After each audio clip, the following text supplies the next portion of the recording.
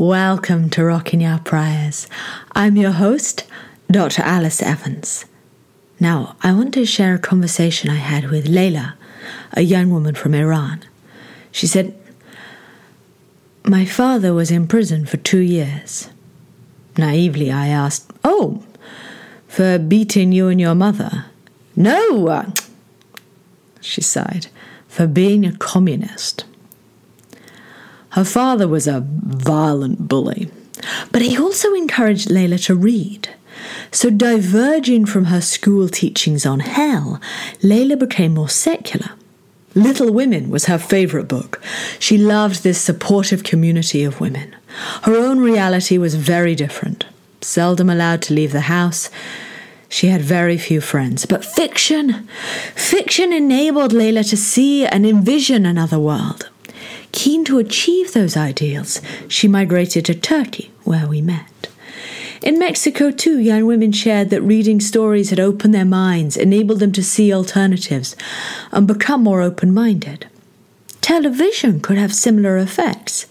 Kurdish Dila excitedly escorted me to her favourite church. I said, "Well, do you have Christian friends?" "Why not? I love Desperate Housewives," she told me. So I think that raises an important hypothesis. Can fiction foster empathy? By immersing ourselves in another person's trials and tribulations, are we better able to recognize diverse perspectives and constraints? Might reading fiction, viewing plays, and watching television have helped Americans become culturally looser, more open-minded and tolerant?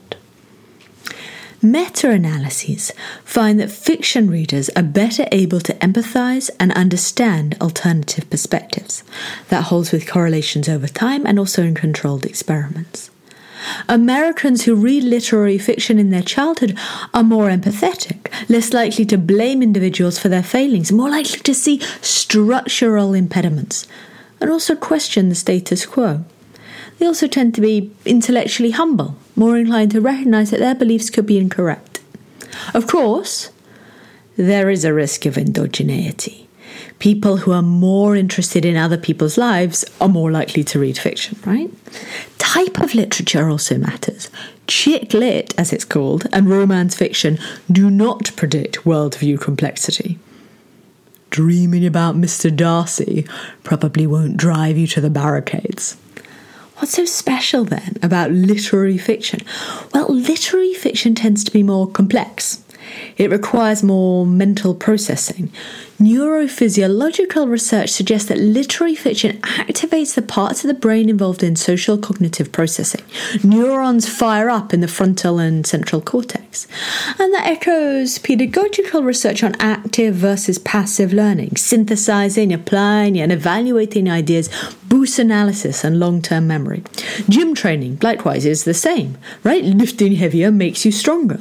Muscles are built through work.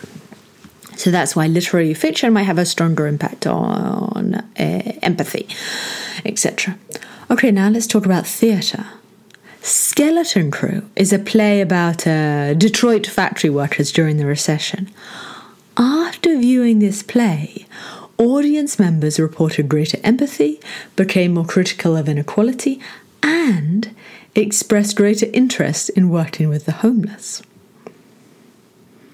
Now, have you ever seen The Good Wife? It's a TV show, a long series. After her husband's sex and corruption scandal, Alicia Florrick returns to work. Newly single, she rebuilds her career, manages her family, fights her corner, and builds strong friendships. Participants were randomly assigned 26 minutes of this show, or a documentary, or a control. Then they were given a standard test of mind reading. Shown 36 eyes, they were asked to describe them as jealous, panicked, arrogant, or hateful. Good Wife viewers scored the best. Watching that show seemed to turn people into mind readers. Now, here's a really important caveat. Most people are not weird. One big problem in psychology is that it's globally unrepresentative. 96% of subjects in top psychology journals are from Western, educated, industrialized, rich and democratic countries. But that's only 12% of the world's population. A new paper examines whether consumers of Japanese fiction are better mind readers. Leveraging both correlations and controlled experiments, they use the same standard test of mind reading that I had mentioned before. The effect is 0. Why could that be? Well, maybe the experiment is too brief.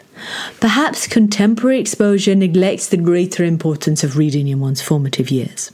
So maybe the discrepancy is entirely due to their methodology. But I heed Joe Hendrick's long-standing argument that there is great global heterogeneity in how people process information. Okay, so let me summarize.